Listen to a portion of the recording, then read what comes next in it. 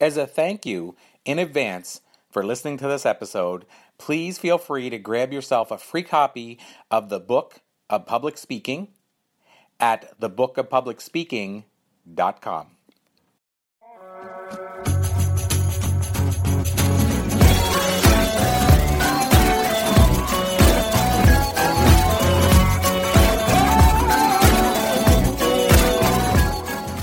Hello, everybody. It is Corey Poirier, and I'm really excited to be back with the latest edition of the show, and super excited to have a brand new first-time guest that I'm really stoked and excited to introduce to our audience. And so, Atara Mala, really excited to have you here today. And I think where I'd like to start, Atara, is to ask you a little bit about your backstory and your journey. Just a little bit to tell us about where you spend your time today, just so people get to know you a little bit. Wonderful. Thanks so much for having me, Corey. Okay, where I spend my time today and my backstory is a little bit different. Where I spend my time today is with clients who challenge me, and together we create a life they can be proud of, and as you say, living with purpose and with passion. That's something that I've always loved to do. But my backstory is that I am a mother of 6 children. At this point, they're all married and out of the house. That's why I said it's, not where my backstory began. And when I began as a young, naive, dedicated, exhausted, overwhelmed mom, doing my academic studies, and building up my practice and raising the children and doing most of the stuff in the house, the housework, I was exhausted all the time, and being a type A personality and wanting to be everything to everyone and make everyone happy, I tried every single parenting method, advice, guru that you can just imagine. Because, each child is different. I have sons and daughters, and they each had their different personalities and different ages, and I just kept running myself ragged. And I found that wherever I was, I always thought I should be somewhere else. If I was in college, then I really should be working on my practice more because I needed the income. If I was working with a client, why did I forget that I have kids and enjoy it so much? If I was at home, I really have to get that paper done. And I never, ever was fully present wherever I was. And the hardest part was that no matter what I did, it never was enough, because there always was something or someone that could have or should have been done differently. And that frustration and exhaustion was actually the springboard and catapulted me into creating something that I feel is amazing. And then back to the end of the question, and that's what I spend my days and my hours passionately living and loving, which is bringing a message across the globe, I hope, to working moms who can and should be proud of their careers and their businesses and not feel the debilitating and devastating guilt which gnaws at them and lowers their quality of life and actually the quality of life of those around them. So that's the short version. No, I love that. And we chatted about this off air, but we have that in common. And I say that, I don't mean I'm a single mom, but I'm a single mother. And I talk a lot, as you know, about how much that impacted my life. And in fact, even so much so that I did a talk not that long ago for the Boys and Girls Club of New York, at Brooklyn Navy Yard, for other children of single moms, because I'm so passionate about and feel it's so important for us to recognize how much work a single mom puts in. And I will say, and I don't know the experience from a mom's perspective, but about that guilt, like my mother actually, I know she struggled raising me thinking that, I wasn't maybe seeing the benefit of it, and I maybe wasn't, maybe I didn't notice all the things she was doing. And I will say this as well, I put my father on a pedestal, not realizing, and this is after he left our lives, not realizing it was my mother that was doing all those things. So first of all, I totally can identify with what you're teaching. And I have to ask you, I guess my first question diving in, Atara, would be, why do you think, and I know this might be an obvious question, but for me as a male, I'd like to get an outside perspective on it. Why do you think it is that, let's say, moms have that guilt, but maybe dads don't feel that same guilt, whether they're in a relationship or whether they're a single dad? I've asked myself that question time and again, and the answer I'll share with you is from my personal perspective, the feedback I've gotten from thousands of moms. And to open and close parentheses for a second, Corey, single moms are those that struggle valiantly because they don't have the backup, whether it's financially or personally or just another two hands, to be able to relax. And therefore, they are so on top of my list of those that I admire and learn from.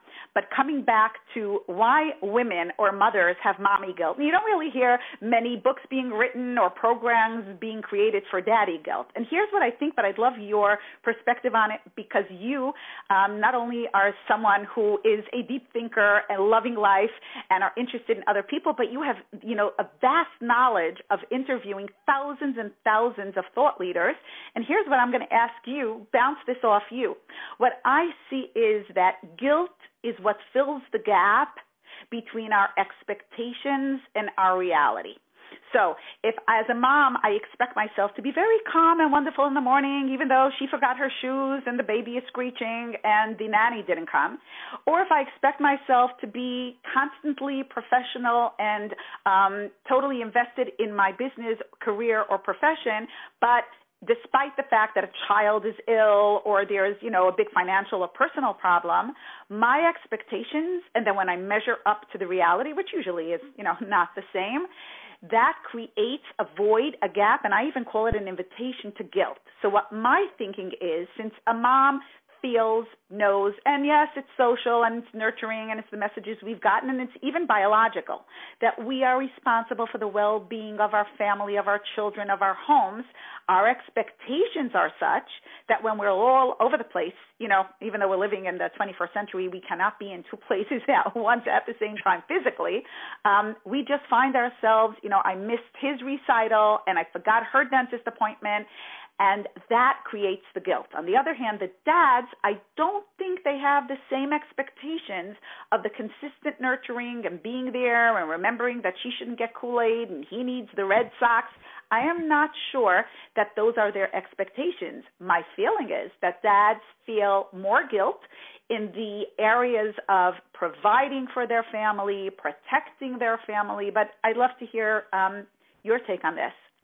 Yeah, so first of all, I totally agree with everything you just said based on just looking on the outside in.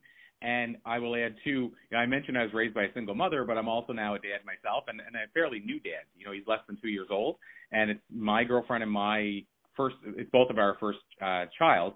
And we don't know if we're having a second one, so we may or may not be an only child. We're not sure.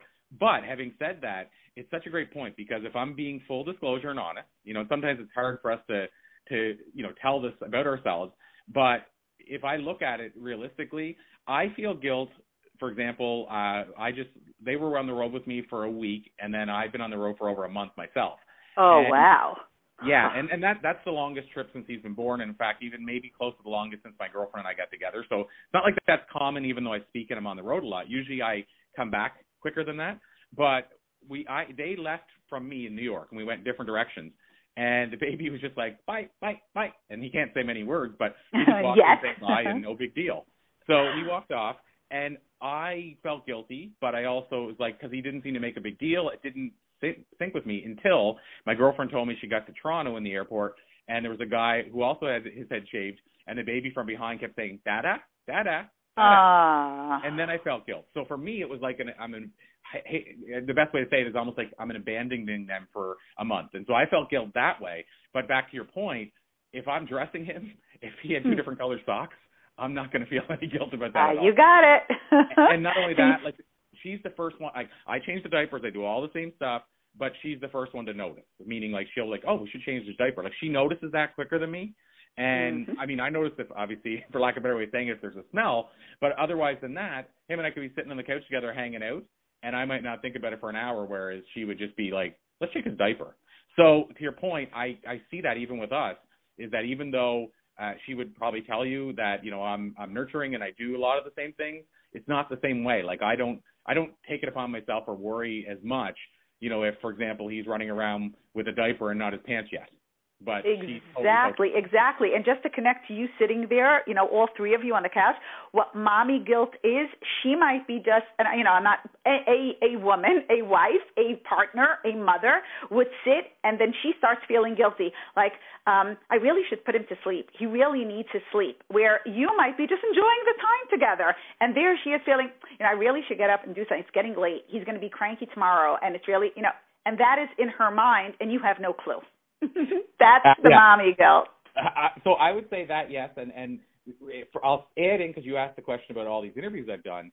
If I was being, again, trying to be objective, I would say a lot of the, let's just say, quote-unquote, super achievers, enlightened super achievers, high achievers, it seems like there's a similar pattern there. And, again, I'm just right now generalizing, but I do see that it seems like in most cases the fathers, if I'm talking to the male achievers, they were kind of going out, as you said, and earning the income and trying to achieve at the highest level and feeling guilt if they had a part where they weren't providing financially for the family.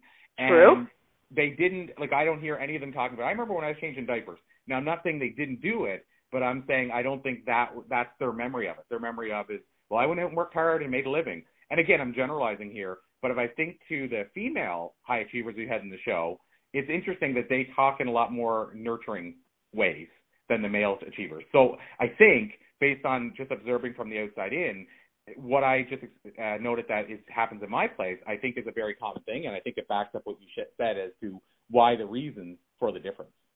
Exactly. So thank you, by the way, for validating my personal thoughts on the topic, because I think that is exactly what creates, because, both parents love a child, want their best, want them to, want to raise contributing, happy, healthy children equally. It's just the mommy guilt is really something in the realm of women, no matter what we do and how we try and how educated we are and how old we are when we have our children. It just is a fact of life. So now, if we dial a bit further, so the book itself that you wrote, Working Mother's GPS, what made you, I guess, decide to write that book? And, what has been, and the other side, I always like to know what has been the feedback since you wrote it, what's been the market sort of appreciation for the book, but what was the reason or the catalyst behind deciding to write it? And then I guess we can dive into what have people said about it since you've written it. Okay, that's a wonderful question but it goes backwards. This book was written based on the feedback that I received from thousands of working moms who took part in my GPS groups. So it's really backwards. In other words, I created a method, so just, very short. I was exhausted, and every time I learned a different parenting method, I felt worse instead of feeling better, because in each method, I realized that I was lacking something else. Here I didn't give quality time, and there I didn't give quantity time, and here I wasn't doing enough self-esteem stuff, and there I wasn't focusing on educational games with the children. I just felt worse and worse. And I stopped one day and said, okay, Atara, if you did not find the kind of parenting method that you feel would fit beautifully for working moms, well, then just create it. That's all. And I did. And I had 3 things on my wish list. The first thing is it should be easy and simple language, not going to go teach. We're all exhausted and overwhelmed. We don't have time or inclination to learn a whole new parenting language. The second thing is that it should be able to easily be understandable and gain the cooperation of those around us, because as working parents, we need, a village raises a child. We need the tutor and the nanny and the babysitter and the grandma and the neighbor. And I needed something that would be universally recognizable. And the third thing was, how about if every single skill that I share with moms would be equally as effective at work? And every day when they're using these skills at work, they come home being a more efficient and proficient and competent mom. So instead of the dichotomy and instead of being tugged and pushed and pulled, there is a harmony, and one area adds and enhances the other. And I created that method. And then what I did was I started sharing it with women. So first it was, in my own backyard, and then it was by phone, and then it was by Zoom. And then with all the feedback, which I changed things. I added 2 components that I did not have 20 years ago when I created this.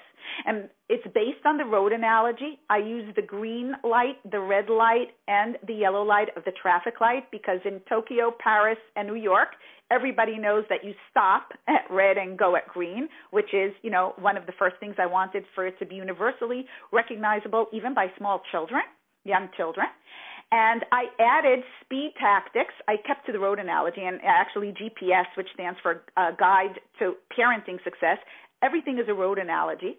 And I added bumps in the roads, because despite all my brilliance and experience, there were things that did not work. So this book is actually a culmination of the feedback of very many mothers who really generously shared with their frustrations and their challenges and their triumphs. And so that's my answer. Well, no, that's perfect. And where it's a guide to parenting success, I guess for me, the question that pops right out at me is, and I understand that working moms is really who you spend most of your time with, but being a parenting guide, do you recommend that the fathers, the dads, do they engage in this? Do they read it? Is it important for them to understand what you're also teaching the mother, or is it something that's exclusively for one or the other? So the feedback that I've gotten, and I know you're big on feedback because that's real and that's life, and I'm not in an ivory tower, figuring something out and analyzing it intellectually, is I find that when the mothers, and that's another reason I wrote the book, not only to be able to get my message out across the world, but fathers, when they see this book, on the night table or in the car, and you're in traffic. No, not when you're driving, and there's an audio book. But when they see the book, they read parts of it and they love it. I don't want to say, because it's too general, it's general, no man likes to be told what to do, because I'm a woman, I don't like to be told what to do. So when wives come home, or partners, mothers come home and tell their partners, you should or could do this, it doesn't go over well. When they could read it on their own, when they could digest it and internalize it and connect to it on their own, something magical happens. And the reason, I think that men, just as women, are logical. And you say, Corey, work smarter, not harder, correct? I do. I heard many times you repeated it. And so this is a way to just work smarter, work together. It's green, love, go, red, authority, no, and yellow, trust, slow. So the components of love, authority, and trust, which is really what we all need to raise, successful children, is there. And what I love about it is you decide as the parent, whether you're, the father or the mother, how much of each you want to use. And I always use the analogy of a cup of coffee, because I admit, we're into personal revelations and revelations, and that is that I love coffee, and that is you have the water, the coffee, the creamer if you use it, and the sweetener if you use it. But you're the one who decides how much of each of the components. And ask any barista, there are so many ways to make a cup of coffee using the exact same ingredients. So here, as long as you know your colors, you decide how and when and why you want to use them, and the results are amazing. So you gave me a great segue or jump-off point when you mentioned the work side of things. And so what I immediately think of is that, the challenge of this idea of working and home life separate together, work-life balance, we might call it. How do you think this all factors in? Because it feels like everybody's goal is to get this perfect, it seems like everybody's goal is to get this perfect work-life balance where, like, I'm at work for 8 hours a day and it's completely balanced, and then I'm at home at, 8 hours a day before I sleep or what have you, and it's completely balanced. And my life has never been like that. And I don't even know that I'd want that. Like, my lives sort of intermingle. But I'm just wondering, how has this impacted? Has it been a good thing, a bad thing? What is your thoughts on the impact that this whole idea of having a work-life balance has had on, say, single moms especially? So if we can focus on single moms and on your question, I'm a bit of a rebel here, and I'm controversial, and I understand that very many respected authorities have a problem with what I say, and that's okay. But I do not believe at all in work-life balance. I think it's a myth that creates a tremendous amount of pressure for those that believe it and try to achieve it. I think that there's work-life harmony. We are a parent even if we're not home. And when we're home, our businesses, our professions, our clients, or even ideas about it or worrying about it is within us and impacts our moods and our interactions. And anybody that doesn't recognize that, I think, is being unrealistic and creating undue pressure. So the reason why I said the third thing on my wish list was, I'll give an example. And I appreciate and I understand that many parenting, methods and books are amazing. There are a few 100,000 of them on Amazon if you really want to know. But for an example, how to get your kids to eat vegetables or time out for children or potty training is not something that's going to help a person in the boardroom or with an angry client, if you know what I mean. So I much prefer learning how to, you said then, contribute and motivate and I want them to, I'll give you an example of each color. In green, if you're talking about expressing positive and encouragement. So when you learn how to express something positive, and I'll give you even an example, one of the speed tactics, catch your child doing something good. And each chapter in my book has how to apply these same skills at work. So imagine what the workplace would look like if we went there in the morning catching. It doesn't matter if it's a client, a team member, and you know what, even a boss, doing something nice or doing something good and describing it and expressing it and appreciating it. Imagine how uplifting and cooperative an environment we create. Just one tiny thing. So do you see what I mean, that when we practice it at work and we do it at home and then we're proficient at home, it just is second nature to us at work, and how we just enhance and combine and make a harmony and feel whole and successful in both places?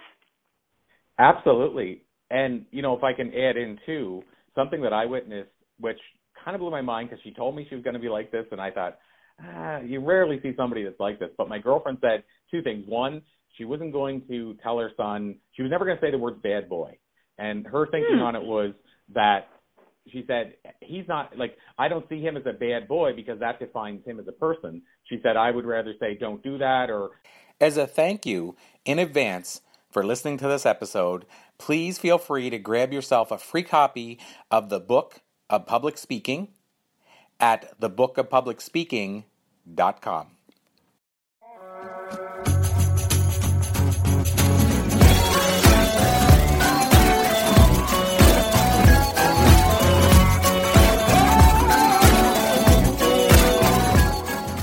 Hello, everybody. It is Corey Poirier, and I'm really excited to be back with the latest edition of the show, and super excited to have a brand new first-time guest that I'm really stoked and excited to introduce to our audience. And so Atara Mala, really excited to have you here today. And I think where I'd like to start, Atara, is to ask you a little bit about your backstory and your journey, just a little bit to tell us about where you spend your time today, just so people get to know you a little bit. Wonderful. Thanks so much for having me, Corey. Where I spend my time today and my backstory is a little bit different. Where I spend my time today is with clients who challenge me, and together we create a life they can be proud of, and, as you say, living with purpose and with passion. That's something that I've always loved to do. But my backstory is that I am a mother of 6 children. At this point, they're all married and out of the house. That's why I said it's, not where my backstory began. And when I began as a young, naive, dedicated, exhausted, overwhelmed mom, doing my academic studies, and building up my practice and raising the children and doing most of the stuff in the housework, I was exhausted all the time, and being a type A personality and wanting to be everything to everyone and make everyone happy, I tried every single parenting method, advice, guru that you can just imagine. Because, each child is different. I have sons and daughters, and they each had their different personalities and different ages, and I just kept running myself ragged. And I found that wherever I was, I always thought I should be somewhere else. If I was in college, then I really should be working on my practice more because I needed the income. If I was working with a client, why did I forget that I have kids and enjoy it so much? If I was at home, I really have to get that paper done. And I never, ever was fully present wherever I was. And the hardest part was that no matter what I did, it never was enough, because there always was something or someone that could have or should have been done differently. And that frustration and exhaustion was actually the springboard and catapulted me into creating something that I feel is amazing. And then back to the end of the question, and that's what I spend my days and my hours passionately living and loving, which is bringing a message across the globe, I hope, to working moms who can and should be proud of their careers and their businesses and not feel the debilitating and devastating guilt which gnaws at them and lowers their quality of life and actually the quality of life of those around them. So that's the short version. No, I love that. And we chatted about this off air, but we have that in common. And I say that I don't mean I'm a single mom, but I'm a single mother. And I talk a lot, as you know, about how much that impacted my life. And in fact, even so much so that I did a talk not that long ago for the Boys and Girls Club of New York, at Brooklyn Navy Yard, for other children of single moms, because I'm so passionate about and feel it's so important for us to recognize how much work a single mom puts in. And I will say, and I don't know the experience from a mom's perspective, but about that guilt, like my mother actually, I know she struggled raising me thinking that, you know, I wasn't maybe seeing the benefit of it and I maybe wasn't, maybe I didn't notice all the things she was doing. And I will say this as well, you know, I put my father on a pedestal, not realizing, and this is after he left our lives, not realizing it was my mother that was doing all those things. So first of all, I totally can identify with what you're teaching. And I have to ask you, I guess my first question diving in, Tara, would be, why do you think, and I know this might be an obvious question, but for me as a male, I'd like to get an outside perspective on it. Why do you think it is that, let's say, moms have that guilt, but maybe dads don't feel that same guilt, whether they're in a relationship or whether they're a single dad? You know, I've asked myself that question time and again, and the answer I'll share with you is from my personal perspective, the feedback I've gotten from thousands of moms. And to open and close parentheses for a second, Corey, single moms are those that struggle valiantly because they don't have the backup, whether it's financially or personally or just another two hands to be able to relax.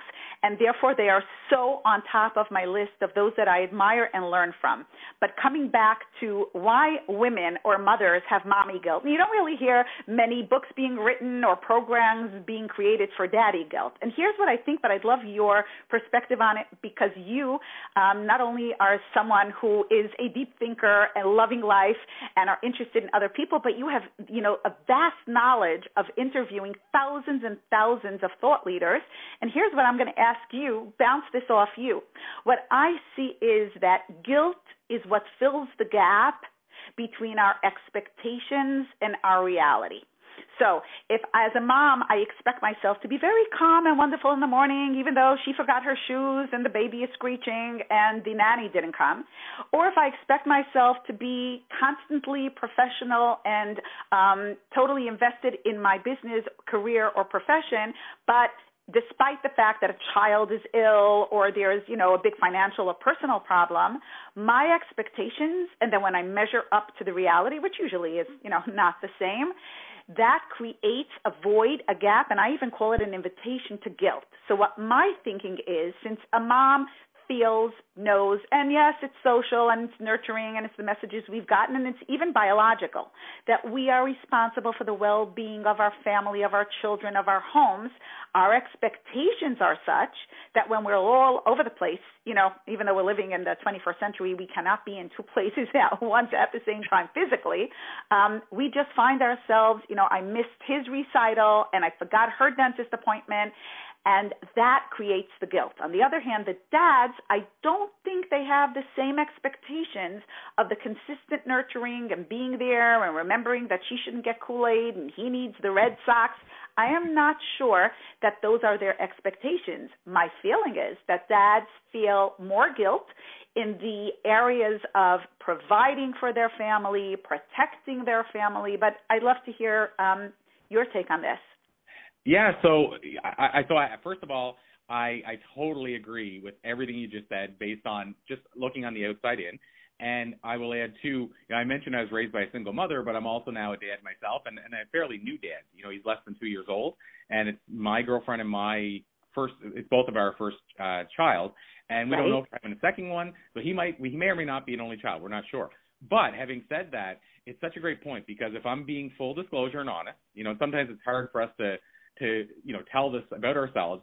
But if I look at it realistically, I feel guilt. For example, they were on the road with me for a week, and then I've been on the road for over a month myself. Oh, wow. Yeah, and that's the longest trip since he's been born, and in fact, even maybe close to the longest since my girlfriend and I got together. So it's not like that's common, even though I speak and I'm on the road a lot. Usually I come back quicker than that. But they left from me in New York, and we went different directions. And the baby was just like, bye, bye, bye. And he can't say many words, but he just walked yes. and said bye, and no big deal. So he walked off, and I felt guilty, but I also was like, because he didn't seem to make a big deal, it didn't sync with me until my girlfriend told me she got to Toronto in the airport, and there was a guy who also had his head shaved, and the baby from behind kept saying, Dada, Dada, Dada. And then I felt guilt. So for me, it was like the best way to say it is almost like I'm abandoning them for a month. And so I felt guilt that way. But back to your point, if I'm dressing him, if he had 2 different colored socks, I'm not going to feel any guilt about that at all. You got it. And not only that, like, she's the first one. I change the diapers. I do all the same stuff, but she's the first one to notice. Meaning, like, she'll like, we should change his diaper. Like, she notices that quicker than me. And I mean, I noticed if, obviously, for lack of a better way of saying it, if there's a smell. But otherwise than that, him and I could be sitting on the couch together hanging out, and I might not think about it for an hour, whereas she would just be like, let's check his diaper. So to your point, I see that even with us, is that even though she would probably tell you that, I'm nurturing and I do a lot of the same things, it's not the same way. Like, I don't take it upon myself or worry as much, if, for example, he's running around with a diaper and not his pants yet. But exactly. And just to connect to you sitting there, all 3 of you on the couch, what mommy guilt is, she might be just, and I'm not a woman, a wife, a partner, a mother would sit, and then she starts feeling guilty. Like, I really should put him to sleep. He really needs his sleep. Where you might be just enjoying the time together, and there she is feeling, I really should get up and do something. It's getting late. He's going to be cranky tomorrow, and it's really, and that is in her mind, and you have no clue. That's the mommy guilt. So I would say that, yes, and I'll add in, because you asked the question about all these interviews I've done. If I was being, again, trying to be objective, I would say a lot of the, let's just say, quote-unquote, super achievers, enlightened super achievers, high achievers, it seems like there's a similar pattern there. And again, I'm just right now generalizing, but I do see that it seems like in most cases, the fathers, if I'm talking to the male achievers, they were kind of going out, as you said, and earning the income and trying to achieve at the highest level and feeling guilt if they had a part where they weren't providing financially for the family. And True. They didn't, like, I don't hear any of them talking about it. I remember when I was changing diapers. Now, I'm not saying they didn't do it, but I'm saying I don't think that's their memory of it. Their memory of is, I went out and worked hard and made a living. And again, I'm generalizing here, but if I think to the female high achievers we had in the show, it's interesting that they talk in a lot more nurturing ways than the male achievers. So I think, based on just observing from the outside in, what I just noted that happens in my place, I think is a very common thing, and I think it backs up what you said as to why the reasons for the difference. Exactly. So thank you, by the way, for validating my personal thoughts on the topic, because I think that is exactly what creates, because, both parents love a child, want their best, want them to, want to raise contributing, happy, healthy children equally. It's just the mommy guilt is really something in the realm of women, no matter what we do and how we try and how educated we are and how old we are when we have our children. It just is a fact of life.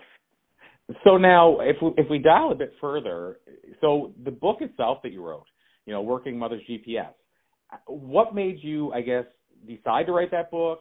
And, what has been, and the other side, I always like to know what has been the feedback since you wrote it, what's been the market sort of appreciation for the book, but what was the reason or the catalyst behind deciding to write it? And then I guess we can dive into what have people said about it since you've written it.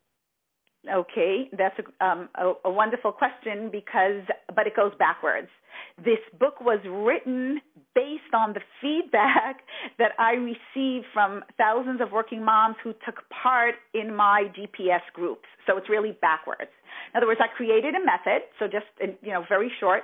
I was exhausted, and every time I learned a different parenting method, I felt worse instead of feeling better, because in each method, I realized that I was lacking something else. Here I didn't give quality time, and there I didn't give quantity time, and here I wasn't doing enough self-esteem stuff, and there I wasn't focusing on educational games with the children. I just felt worse and worse.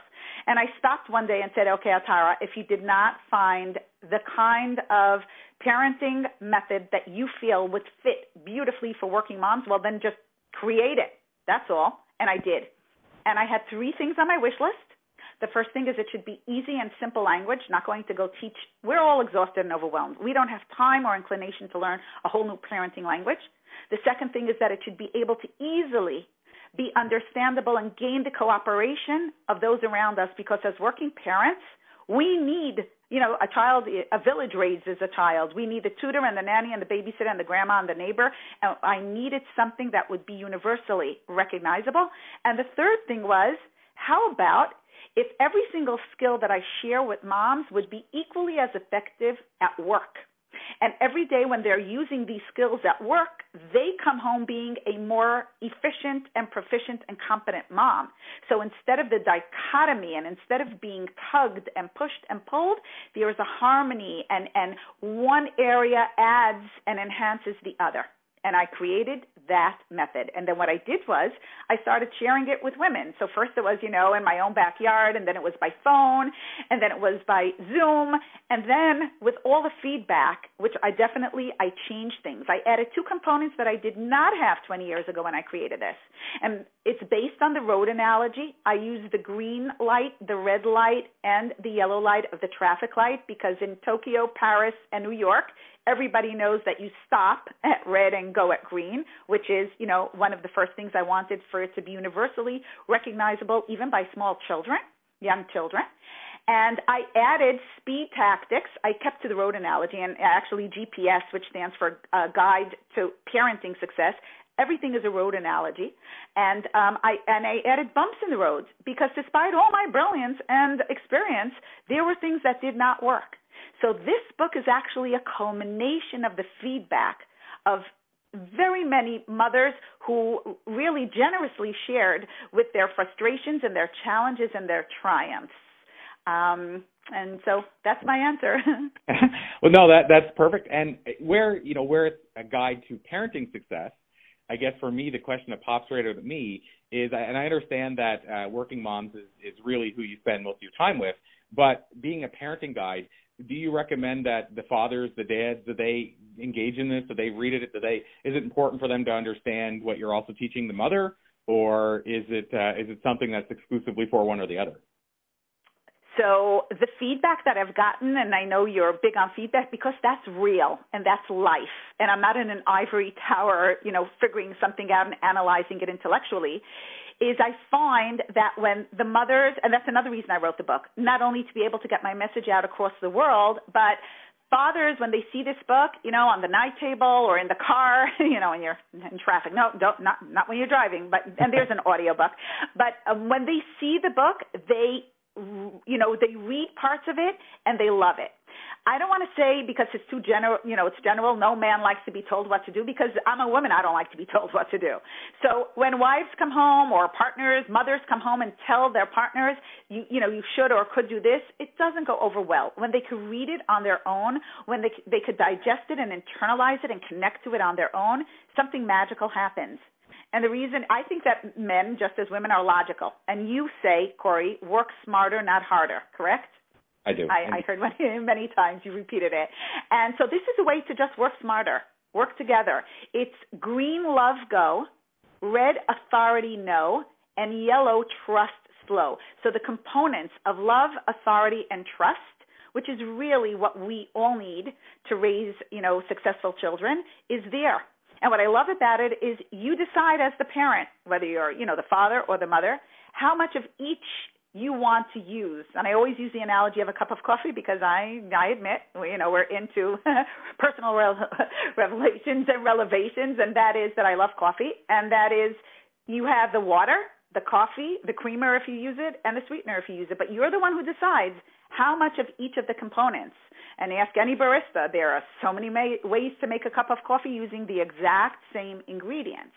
So here, as long as you know your colors, you decide how and when and why you want to use them, and the results are amazing.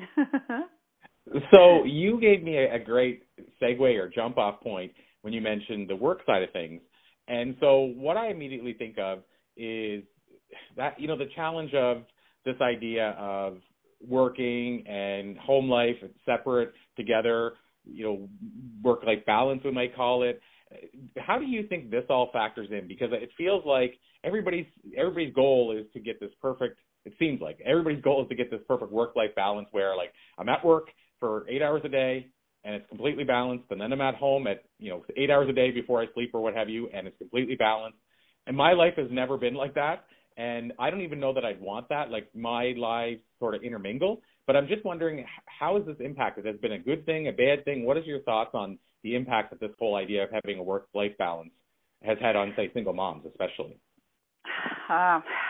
So if we can focus on single moms and on your question, I'm a bit of a rebel here, and I'm controversial, and I understand that very many respected authorities have a problem with what I say, and that's okay. But I do not believe at all in work-life balance. I think it's a myth that creates a tremendous amount of pressure for those that believe it and try to achieve it. I think that there's work-life harmony. We are a parent even if we're not home.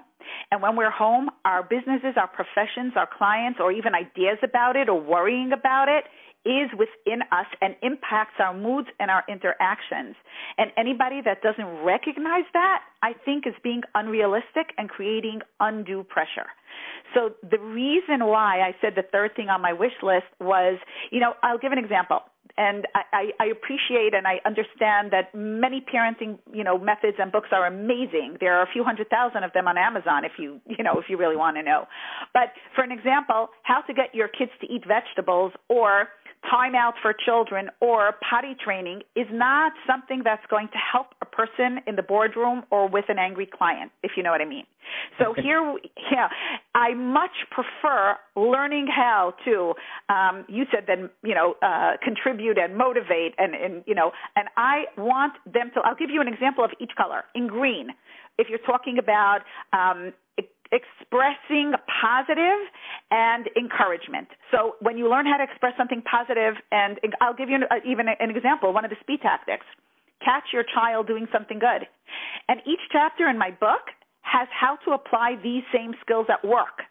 So imagine what the workplace would look like if we went there in the morning catching. It doesn't matter if it's a client, a team member, and you know what, even a boss, doing something nice or doing something good and describing it and expressing it and appreciating it. Imagine how uplifting and cooperative an environment we create. Just one tiny thing. So do you see what I mean, that when we practice it at work and we do it at home and then we're proficient at home, it just is second nature to us at work, and how we just enhance and combine and make a harmony and feel whole and successful in both places? Absolutely. And, if I can add in, too, something that I witnessed, which kind of blew my mind because she told me she was going to be like this, and I thought, you rarely see somebody that's like this. But my girlfriend said two things. One, she wasn't going to tell her son, she was never going to say the word bad boy. And her thinking on it was that she said, he's not, I don't see him as a bad boy because that defines him as a person. She said, I would rather say don't do that, or what you're doing is not good, meaning focusing on the action versus the person. And, yes. But because she believes in that helps create who the person is, it manifests, she does say good boy because she believes it. But then the other thing she said she was going to do, and I didn't think she would do it, but every night she reads to him, but she also talks to him. Like will say, even when he falls asleep, she'll say, you're a good boy. You're going to take over the world. You're going to do great things. We all need you here. And she does these affirmations to him every night. Mm-hmm. And wow. My point is, I didn't think she would follow through on it, but here he is 2 years old, and she's continued to do both.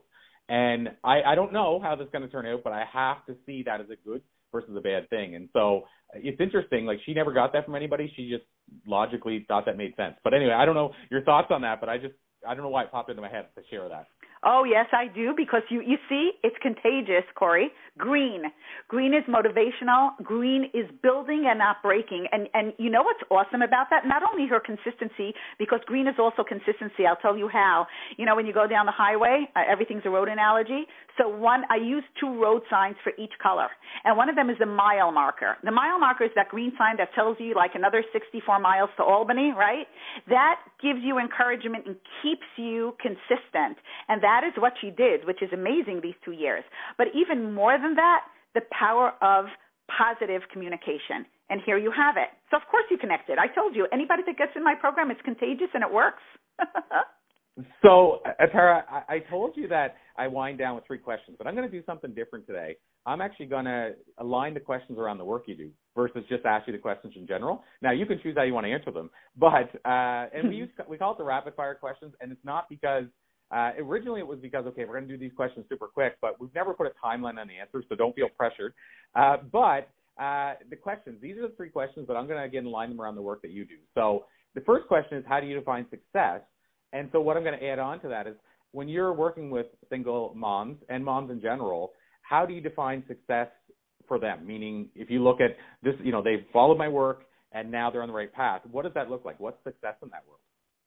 Success for single moms and working moms, or, you know, somebody once said that working mom is redundant, meaning which mom doesn't work, but no matter where she is, but is being happy, satisfied wherever they are. If, take for instance, your mom as a single mom would have read my book and spoken to me, and she would have called me up and said, Tara, I had an awesome week. I had this, you know, important client at work, and I enjoyed every minute I was there. But when I got home, I was so happy to spend it with Corey. When we don't feel the tug, when we feel the harmony, when we feel we allow ourselves to be happy at home without feeling guilty we're not doing stuff for work, and happy at work without every second telling ourselves where we should have and could have been, that to me is unbelievable, resounding success. You might call it, you know, enjoying the moment. That is a result. The work, the hard work, was in becoming more competent and confident. And then that's success in my book. Love it. And so as a follow-up to that, how important, so our show used to be called Conversations with Passion. It was for 5 years.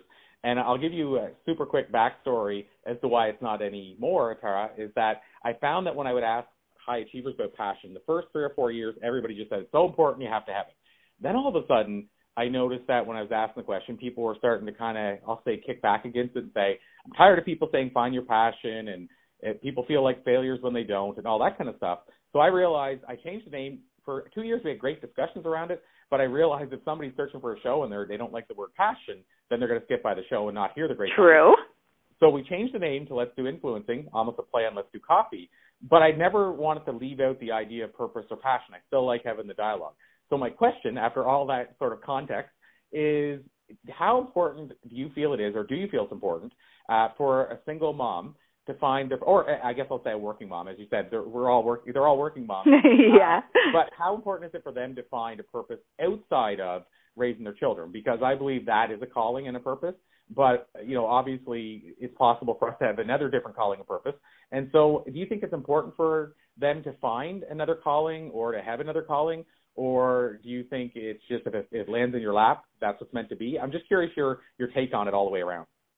You know, that's so interesting. As you were speaking, and I was like nodding my head, you don't see me. But let me challenge you. Most working moms, or definitely single moms, I don't know if they have that choice, Corey. They might have their calling, their passion, their purpose, but reality gets in, and if they have to pay the rent, and they want to, you know, give their child extracurricular activities, I am not sure, like if her calling is being an artist or it's working with, disadvantaged children, and that doesn't really cover it, then there are many times in life that we need to make a choice. So I'll answer on 3 levels. Definitely, because that's who I am, and I always was. I was working before I ever got married, and I still am, and I hope I always be able to, because that's how I connect to the world around me, and that's so much an integral part of who I am. But I feel that mothers need to be honest with themselves and say, what gives me joy and purpose? Sometimes it's going to be a job. Sometimes it's going to be a profession. And sometimes it's going to be just a hobby or a dream, but never lose it. Because I can tell you, I've lived quite a few decades. My oldest is almost 40 years old, so do the math, like they say. And I can say, never give up on something you want to do. You never know what's going to happen. And the reason I answer this way, Corey, is because I find that at least 60 to 70% of working moms are working in a business or a profession because they either need that money or need the convenience or need the hours or need the flexibility. But if you really corner them in a dark alley or a light alley, they will tell you that's not really my passion. And that's okay. That's a choice. But don't ever give up on either reading up upon or taking part in, using it as a hobby, or hoping and planning that when things change financially or personally or, the family dynamics change, that you will follow that dream. How does that sound? I love it. And, in fact, one of my I ran seminars. I used to run public seminars all the time years ago, early on in my career, in my speaking career. And I remember one time a friend of mine, her name is Colleen, she came to one of the events. She was brought with somebody else, but it was still, we knew each other, we were good friends. And after the event, which I didn't realize it had that impact on her, she said she was crying in the car, and she said, I think I might have found my calling. And what it was is we brought in some salon owners, and they talked about the passion of basically being a hairstylist and working with clients and what that did for you. And she was at the time basically a stay-at-home mom, but she was struggling financially. She had 3 children. And she said that was like an epiphany moment for her. So it got her sort of, I guess we'll say, she said it kicked her in the butt, and it got her to reach out to find out if there was any subsidies for her to get, or if there's any way she could get any kind of funding. And because of the situation, her being a single mom, and of course they wanted to encourage her to find work, so they actually paid for all of it, and she didn't have to pay any of the student loan back. And so she ended up going and I was shocked, the fact that she was able to do this with 3 children, but she ended up going through the program, and she became a stylist, and that was, I want to say 7 or 8 years ago. And to this day, she's still working at the same salon. And when I asked her about her job, she says, I'm still in heaven. She said, I still love it like the first day. See that? So that's, to me, like, she still raised her children and did all stuff, and it wasn't easy, but the worth it gave her, and she told me that, she said it gave me so much worth outside of being a mom. And she said especially once they started going to school, because once they started going to school, she was just going to be home during the day waiting for them to get home. And she said, so now all of a sudden it gave her that extra purpose. And the children are old enough now to be on their own, but even when they weren't, her mom chipped in, and her mom would babysit them after school just for a couple hours. But it worked. But to your point, she didn't give up on her dream. And the end result was, and her dream, by the way, wasn't, people often think it has to be being self-employed. Her dream wasn't, she doesn't want to be on her own, working on her own. And she said, I would never want to run a business. Her dream was being in an industry where she gets to meet great people and do what she loves. And she said, make others, that's what she told me the other day, or not the other day, but I think it was about a year ago in a message. She said, Corey, I get to now help other single moms feel worthy and beautiful. Do you see that? And so what I tell working moms is, even if now what you're doing now is not your passion/purpose and not your dream, that's okay for now. And don't feel guilty about that choice. You're doing for your family, or your reality what you have to. But know that your time should and will come, and do anything you can to make that time come quicker. Love it. So my very last official question, Atara, and then I'll just ask you how we can learn more. That's the unofficial question. But the very last official question, if time machines existed, and you could jump into one, and you could go back and visit a younger version of yourself, and I've added a part to the question now, would you jump into the time machine, meaning would you take the adventure? And if you did, what do you think you might tell your younger self? I would jump into the adventure because I do have regrets. And that regret is that I used to wait for the perfect time. I'll give a 90-second explanation. And my message to myself would be, Atara, the perfect time is now. So I don't want to, steal my thunder, but in my book, I share that. And the example I gave is a true one, where I had my oldest daughter. She was the oldest granddaughter. I was living out of the States then, and I got this most beautiful organza, wonderful dress, a fairy tale dress for her. And I took it out of the tissue paper and I tried it on, and she looked just amazing. She's a beautiful girl. And I waited for the perfect time for her to wear it. Obviously not to the playground, not to the supermarket, not to the doctor's office, not for, no.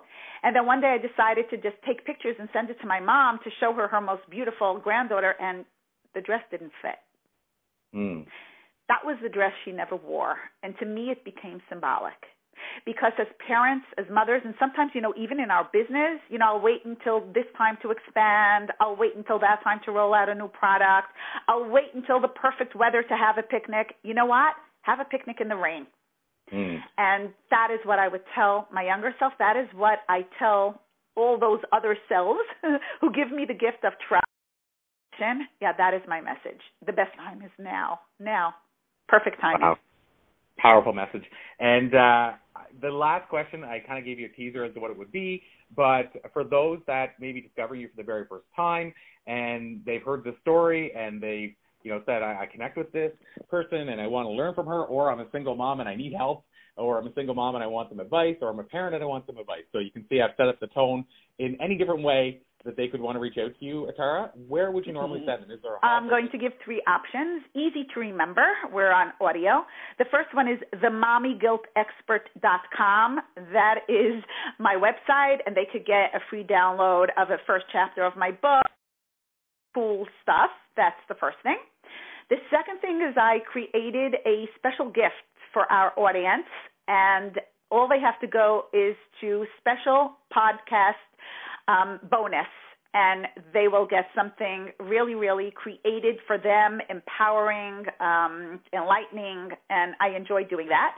And any of your audience that wants to take advantage of a special $97 value when they buy my GPS online program, all they have to do is go to Buy GPS Now Bonus, and they will get right in. So those are the options. And this has been exhilarating and wonderful and not surprising because that's what you do and that's who you are, Corey. Oh, my God. Thank you so much, Tara. That's so humbling, and I so appreciate it.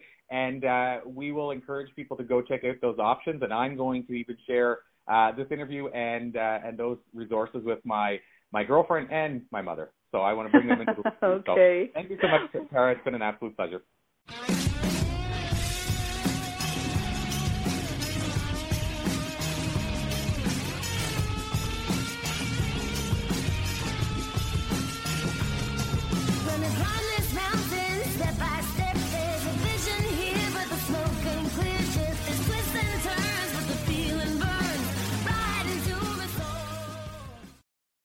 This podcast is a part of the C-Suite Radio Network. For more top business podcasts, visit c-suiteradio.com.